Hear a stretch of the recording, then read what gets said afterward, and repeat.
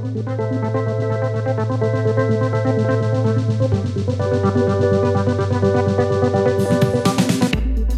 and welcome to the Wharton FinTech Podcast. I'm your host, Ryan Zhao, and today I sit down with Rob Underwood, Chief Development Officer of Finos. Finos, short for the FinTech Open Source Foundation, is a global community creating open source solutions for financial services. As a community of people, companies, and events, Finos' purpose is to accelerate collaboration and innovation in financial services through the adoption of open source software, standards, and best practices. Their 30-member organizations include Morgan Stanley, Goldman Sachs, GitHub, Citi, Symphony, and many more. They have over 300 contributors developing over 40 open source projects. In this episode, Rob covers the genesis of Finos and its purpose, how Finos measures success and monitors its projects, how these brutally competitive companies come together in Finos, some of the most exciting projects they're taking on, his love for the Grateful Dead and Phish, and much more. Let's get started. Hi, Rob, and welcome to the Wharton FinTech Podcast. We're excited to have you as a guest. Thank you so much. I'm excited to be here. Really appreciate it. Yeah, so where are you located at the moment, and what have you been up to these last few months? Well, I'm in Brooklyn, New York, which is where I live with my family. I am surviving the pandemic as best I think we all can. I spent a few months back home in Maine, which is where I'm from originally. Otherwise, kind of getting through this.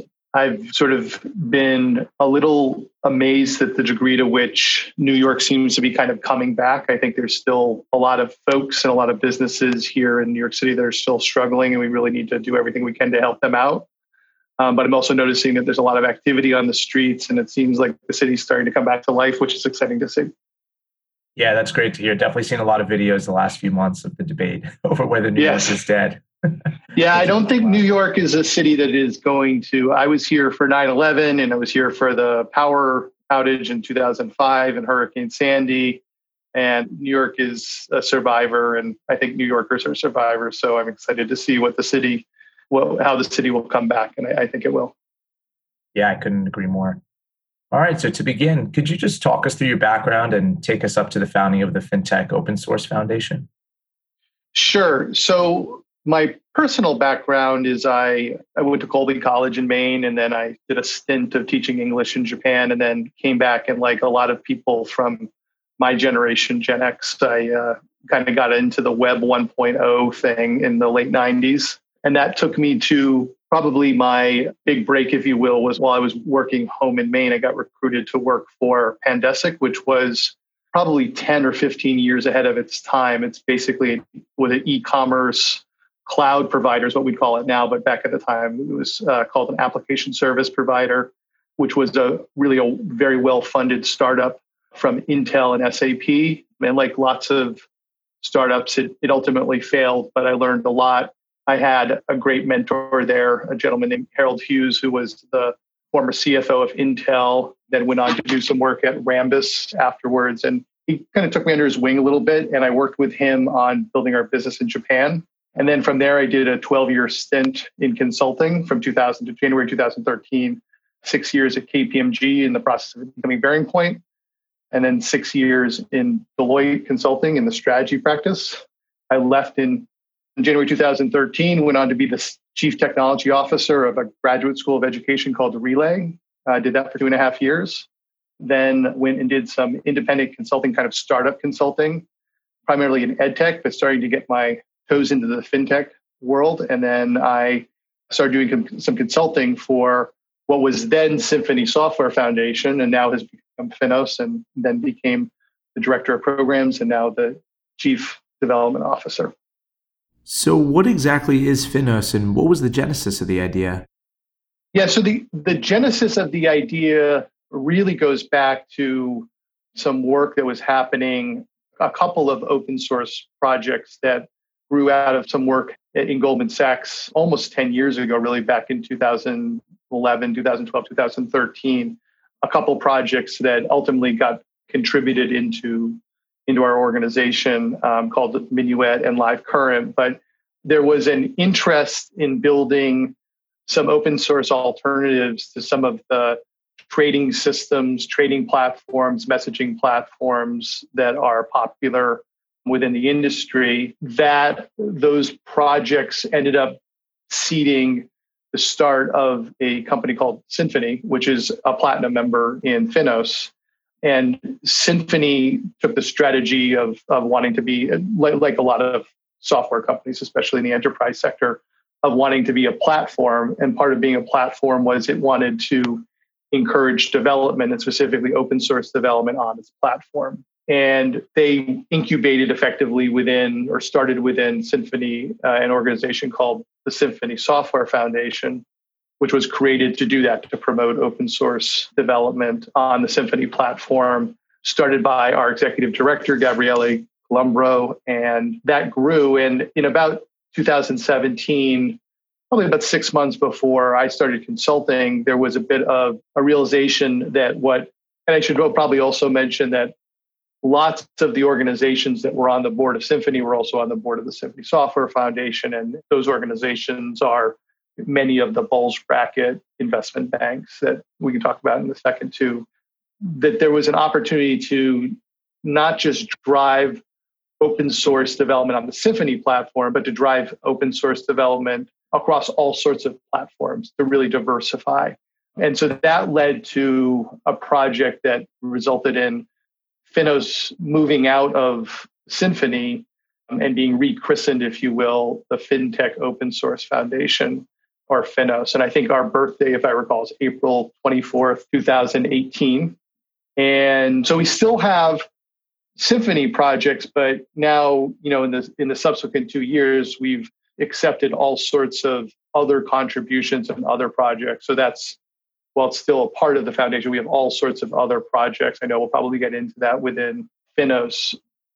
Our focus is really to drive open source contribution, collaboration, and consumption within financial services. And I probably should mention that we have a bit of a focus just given our history on capital markets, so on institutional banking. So kind of the heavy lifting, big plumbing that banks that like JP Morgan or Citi or Morgan Stanley have to concern themselves with, although we're starting to move more into other areas. And I point that out because I think the term fintech often, I think if you were to browse LinkedIn or Twitter, becomes somewhat synonymous with either retail banking and really specifically things like challenger banks in the UK, debundling, or blockchain, or both of those, right? So people hear fintech and they think those two. And we have a foot in those areas. Our history is institutional banking and capital markets.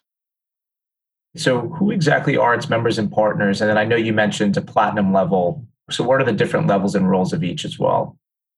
Yeah, so we have 34 members today. And as you say, we have really 4 different levels. Now we have a platinum level, which comes with a board seat. We have a gold level, which is where representatives of the gold members are elected, and similarly for silver. The platinum level is, there are, like I said, a lot of bulge bracket are there. So our platinum members are Citi, Deutsche Bank, GitHub, Goldman Sachs, JP Morgan, Morgan Stanley, Nomura, RBC, Symphony, and UBS. So much of the bulge bracket, as well as, again, Symphony just with our legacy, and then probably no surprise that GitHub is a platinum member given their sort of critical role within the infrastructure of open source just in generally. I should also note that we have GitLab, which is a direct competitor to GitHub. They're also a member of Finos.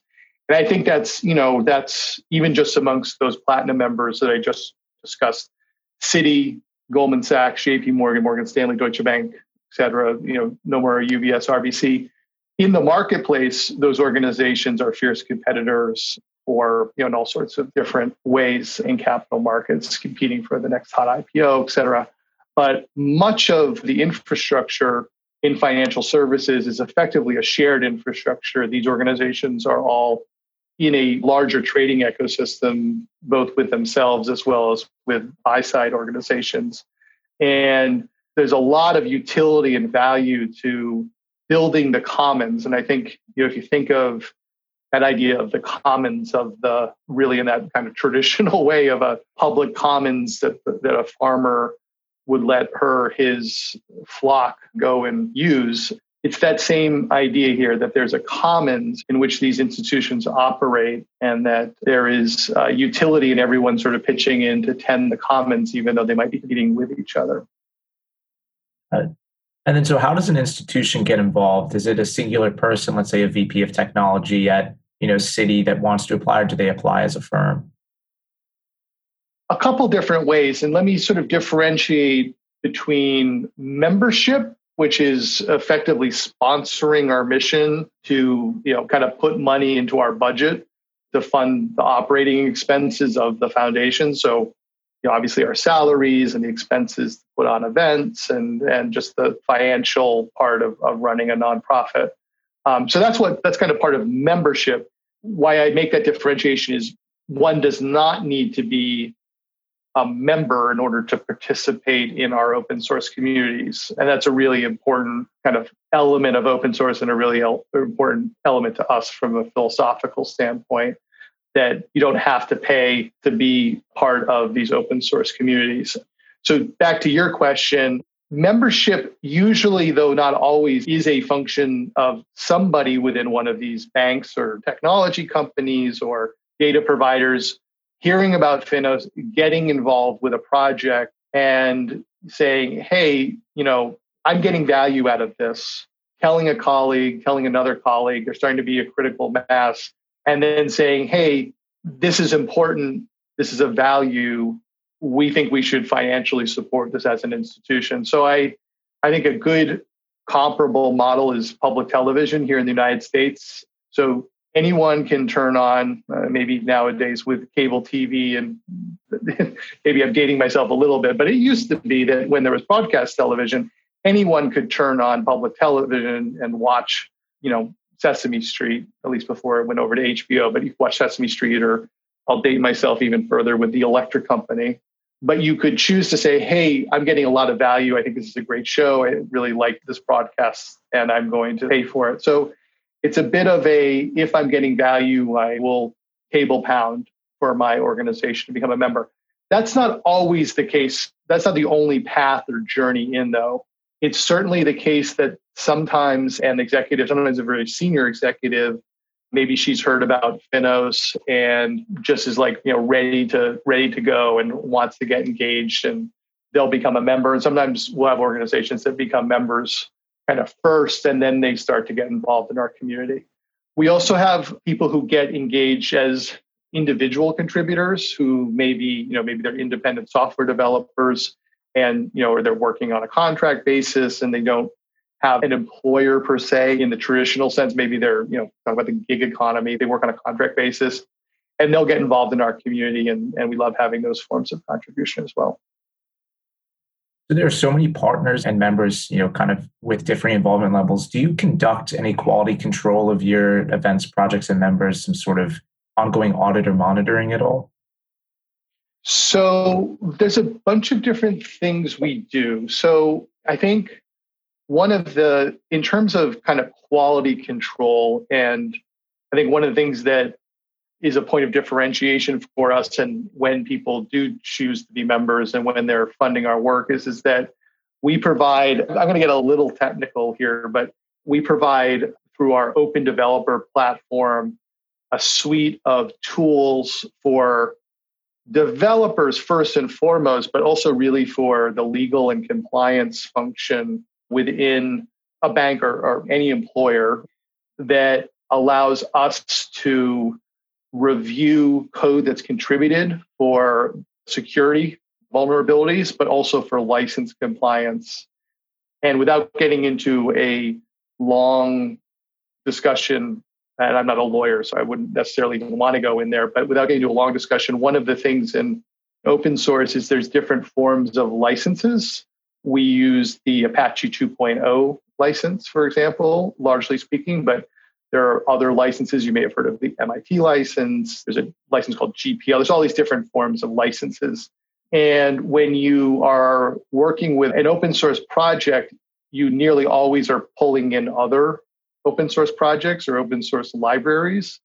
And there's this concept of license compatibility. And sometimes this is a legal compatibility consideration, the legal compatibility or lack of compatibility is a consideration. So we provide tooling to check both when a project is originally contributed into the foundation, or, for example, so Morgan Stanley just recently contributed a project called Morpher, and we did a license check to check that the other libraries and modules that it used were consistent from a legal license compliance perspective. So that's one thing that we do. And then the vulnerability point as well. The other thing that we do is, you may know, most employers in the United States, at least, and it's a little bit different in Europe, but in the United States, casts a very wide net in terms of IP ownership for an employee. So effectively, and I don't want to, again, I'm not a lawyer, definitely not an employment lawyer, but by and large, when you work for a bank, or when I worked at Deloitte, I was actually looking at my employment contract the other day to kind of look at what this is.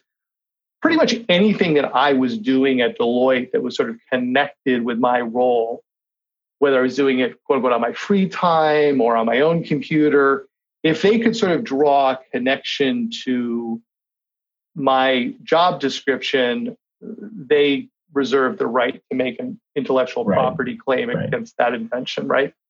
And so one of the things that we do is we have contributor license agreements, and corporate contributor license agreements in particular, which allow a bank. So let's say, it was just before I got on this, I was doing some work with Goldman on this. It allows Goldman to list out the developers that have gone through their own internal training process and have been approved to contribute, to make intellectual property contributions on Goldman Sachs' behalf. So we provide the tooling and the checks to ensure that if somebody makes a contribution of a couple lines of code on Goldman Sachs' behalf, they actually have been authorized by Goldman to do that on their behalf. And that isn't to get people in trouble or to try to make things harder. It's simply just to provide a recognizing that capital markets is a highly regulated industry, and these are banks with all sorts of security and licensing and different intellectual property concerns, that we're providing them some degree of safety. And to your question about auditability of contributions and other pieces. And then shifting gears a little bit, how does Finos define success? Do you have any kind of KPIs that you track toward, or kind of yearly goals? Ultimately, another way to think about Finos, and in fact the legal structure in which we operated, and I think we'll probably talk about how we're now part of the Linux Foundation, but until we became part of the Linux Foundation, we were a 501c6, and the Linux Foundation is a similar structure, is to think of us as a chamber of commerce, right? So ultimately, our OKR is, are we creating value for our members? Are we creating value for our industry? And are we creating value for the community? So we do use OKRs, and I assume most of the listeners are probably familiar with the OKR framework. So we do use OKRs, but really at the end of the day, it's, the ultimate metric is really renewals in a sense, right? Are our members seeing enough sufficient value in the projects that exist within the foundation, the new projects that are coming on board, and are they seeing that value sufficient that they're wanting to renew in our new members coming on board? And so far, so good. Right? We have a growing roster of members, and I think we have a healthy renewal pipeline. But ultimately, that's it's, do people want to stay in the Chamber of Commerce, right? That's really our ultimate metric. I think another consideration is we work in an industry that's driven by data, and we work in an industry that's driven by financial monetary considerations. So while I think it's somewhat difficult to tie trader interoperability to an improvement in your discounted cash flows, you certainly want to be able to tell some sort of notional story for how using an open source standard for trader interoperability is going to take some cost takeout into your IT stack that then somewhere can be reflected in your books, right? And so that's also kind of the other, way in which we think about it. So yeah, you mentioned the Linux Foundation. So yeah, Yep. Finos is a Linux Foundation directed fund. Could you just talk, briefly about what that means for our listeners? Sure. So when you start up, it's interesting because we sort of did it in reverse. But although given our background in Symphony, maybe not. But when you start up a nonprofit, just like you start up a for-profit company, there's all sorts of things you have to do that are costly, right? So you have to have a finance function, an HR function, an IT function, all sorts of these different functions that are costly. And when a nonprofit, 501c6 or 501c3 for that matter, is evaluated, oftentimes a key metric is what's the ratio of operating funds that are used for mission delivery is often the phrase you'll hear, versus just kind of that core operating cost. And the idea being that you want to see as much of the money being used for mission delivery. You want to see sort of, good controls over the amount of money that's being spent on sort of the necessary operating expenses.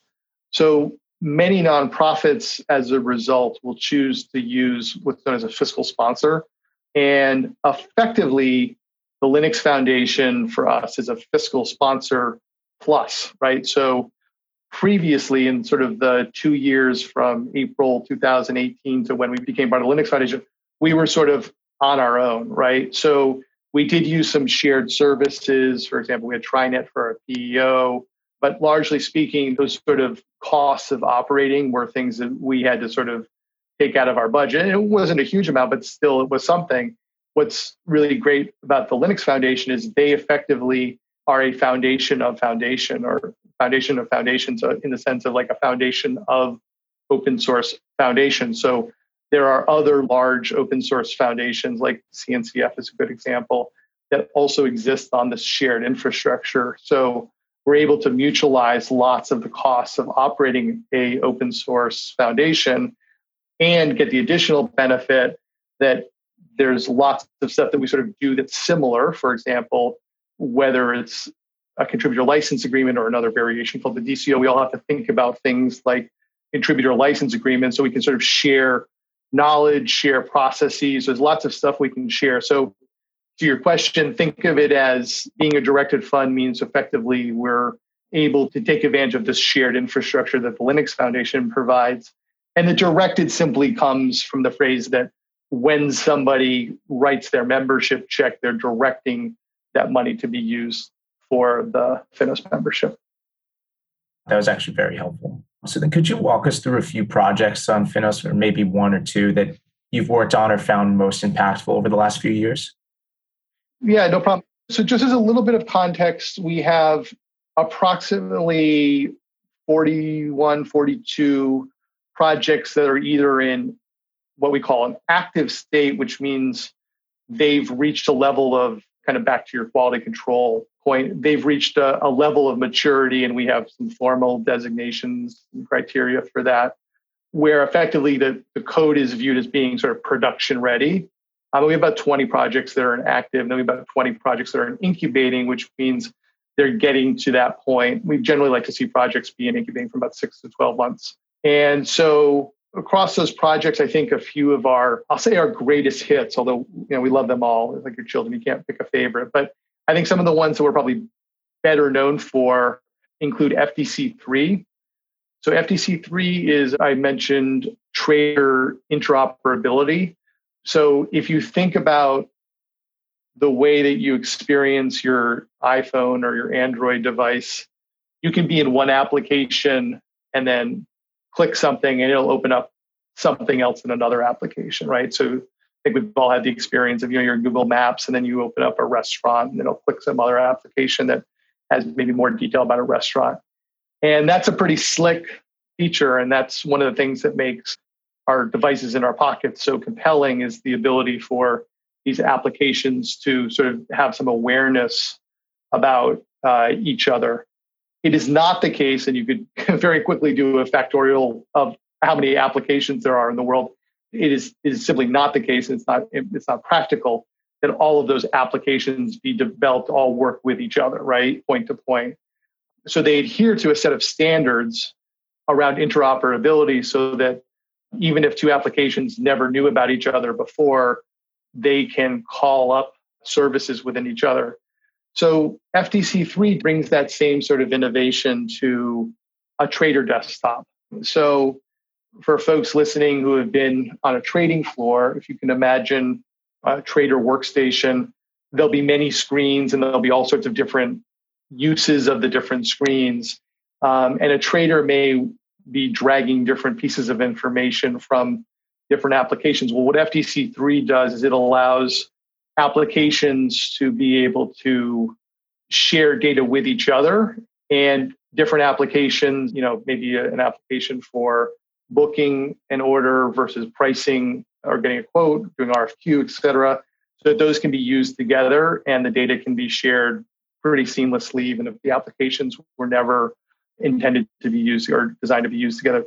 That was originally developed by one of our members named OpenFin, a fintech startup based here in New York. And what's interesting there is now we get contributions from not only OpenFin, but also OpenFin's probably two largest competitors, an organization called Glue42 and another one named Cosaic, which used to be ChartIQ. And so this is another example of, one organization, OpenFin, saying, hey, we think we've got something good. We think it's in the interest of the industry to open source it. We're going to open source it. Their two competitors getting involved. Other organizations like JP Morgan or FactSet, Citadel getting involved, making it even better. And everyone's sort of saying, hey, it's in all of our interests to have trader interoperability. So even though we may be competing in the marketplace, it's good for everyone for this to work together. So I think it's probably one of our better known and bigger success stories. Another project that I think is really interesting is the Perspective project, which was originally contributed by JP Morgan. That's a data visualization library. It uses a really interesting technology called WebAssembly, which effectively allows high performance code developed in languages like C++ to be able to effectively run within the browser. And I should also mention that these projects that I mentioned, FTC3 is ftc3.finos.org. Perspective is perspective.finos.org. We have a catalog of these at landscape.finos.org if you want to check these out. But Perspective is another one that I think is really interesting. We have a couple synthetic data projects that have been recently contributed. We have Data Hub, which was recently contributed by Citi, and Data Helix, which was contributed by Scott Logic, both members. So another, especially in this world of AI and ML, having data that is close but not in fact real production data that you can use on scale is another kind of really important thing for developers especially. So that allows that to happen. Morpher just got contributed. Happy to talk a little bit more about Morpher. That allows effectively the ability for functions and algorithms to be stored in a consistent language agnostic way so they can be used in different applications. And then right now, we're gearing up for the open sourcing of a project called Alloy from Goldman Sachs, which has been something I've been focused on a lot for the last, really going back to last fall, almost a year now, which is a logical modeling language used almost ubiquitously within Goldman Sachs for the developer pricing models and risk models and human resource modeling and all sorts of different ways within the bank.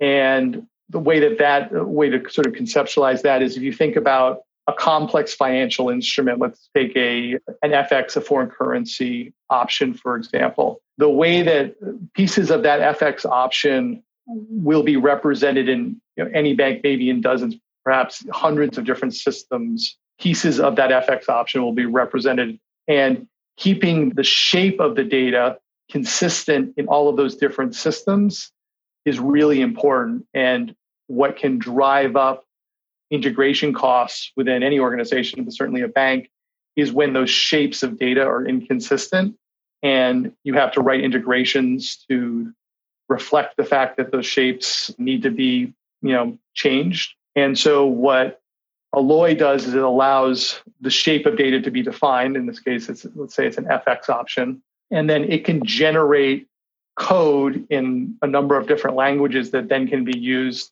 to update the underlying physical databases where the actual transactions are happening or the reporting is happening to make sure that they are consistent. So those are a few of the projects that I think, you might be interested in, or your listeners might be interested in. But I feel a little bit bad. Like I say, it's, I have 3 kids and I could never choose a favorite. I feel like I feel bad about trying to choose a favorite because they're all really great. No, those are great. And the Alloy one sounds very interesting. One quick follow-up on that. So Goldman develops that with Finos. So then let's say JP Morgan, are they able to kind of take the insights from the study, this Alloy's capabilities, and use it in their own systems? They will be. So the Alloy project is interesting in that with Alloy, we introduced a new concept called the formation stage for our projects, whereby a project is sort of pre-open sourcing, but basically where we do a pilot of the software and allow and invite organizations that would like to take a look to participate in a pilot to see how using that software would work in a shared capacity to kind of get a taste of it. And then to provide that feedback to the potential contributor, in this case, Goldman Sachs, and then for that feedback to be reflected in the ultimate open source code. So the code has not been open source yet. So we did invite organizations to participate in the pilot, which was to actually try and use Alloy to do this logical modeling. And we had about a half dozen organizations, primarily Finos members, but a few other organizations that are not Finos members that raised their hand and said they wanted to check it out. But then, yes, once the code is open source, probably, if not by the time this podcast is broadcast and probably shortly after, then absolutely JP Morgan or Deutsche Bank or Barclays or any organization can take the code and launch it and run their own instance of Alloy. We sort of expect that probably shortly after, we'll probably see a couple of the cloud service providers will launch some sort of capacity to do like a one click. If you think of there's AWS or Azure or GCP or any of them, you can go to their dashboard and launch a kind of a ready-made instance of an application that you may want to launch in the cloud. I expect that as there's further adoption of Alloy, we'll see that. But I also expect that some of the banks will probably just take the code and run it in their own IT stack or on premises somewhere. But yeah, absolutely, that's the idea. And then the idea is that, let's say it's Deutsche Bank is playing with Alloy and working with it and starting to develop perhaps its own models with it. They may say, hey, we've developed a new feature. We think it's pretty cool. We want to contribute it back, and then everyone can take advantage of that new feature. Similarly, they may also develop some models and say, hey, we want to contribute those models. So with Alloy, it'll be possible. It already is possible to collaborate on the models. And now you'll be able to contribute both extensions to models and contribute extensions to the underlying modeling software itself. So we're pretty excited by that. And it's been just a tremendous collaboration of a bunch of different banks that, again, compete fiercely in the marketplace, but have been collaborating, evaluating this modeling software. And then kind of shifting to the more personal side. So the fintech landscape is so dynamic. How do you stay informed on such a complex, massive industry? Oh, I listen to your podcast, of course. That was the right answer. Good. Lots of podcasts, lots of curated searches on LinkedIn and Twitter. There were a lot of, I almost would say the market was saturated, but there were a lot of fantastic events, especially in New York. It felt like there was a different fintech event every week or every day in New York. So judiciously attending lots of different events that are out in the marketplace. We have our own open source and fintech meetup that we do. We did it previously in person. Now we do it online, virtually. So attending that, reading a lot. I mean, like you say, it's keeping up on everything is hard. For retail stuff, I think I generally will check out the 11FS podcast from time to time on the retail side more. There's all sorts of podcasts I like, but yeah, lots of podcasts. So kind of last question. So to close the interview, we usually like to ask, about some hobbies to showcase a personal side. Have you picked up any new quarantine hobbies? I saw on your Twitter, you cooked up a few seafood feasts, listened to a few old Dead shows. I'm a huge fan as well. Yeah. Well, so a couple of friends of mine, friend Joanne in particular, is often posting meals that she and her family and her kids are cooking up. And I I was sort of following some of her posts, and this was when I was heading up to Maine. I was like, I got to kind of get out of the rut of just like whatever's available. And I was like, I'm going to sort of up my game. And so being in Maine, again, which is where I'm from, I grew up in Kennebunkport, Maine. My family owned an inn called the Breakwater. It's still there. We sold it about 20 years ago. It was a seafood restaurant. My dad was a pretty accomplished chef, my uncle as well. And so I sort of grew up in sort of a seafood restaurant setting, washing dishes and then doing salads and waiting tables.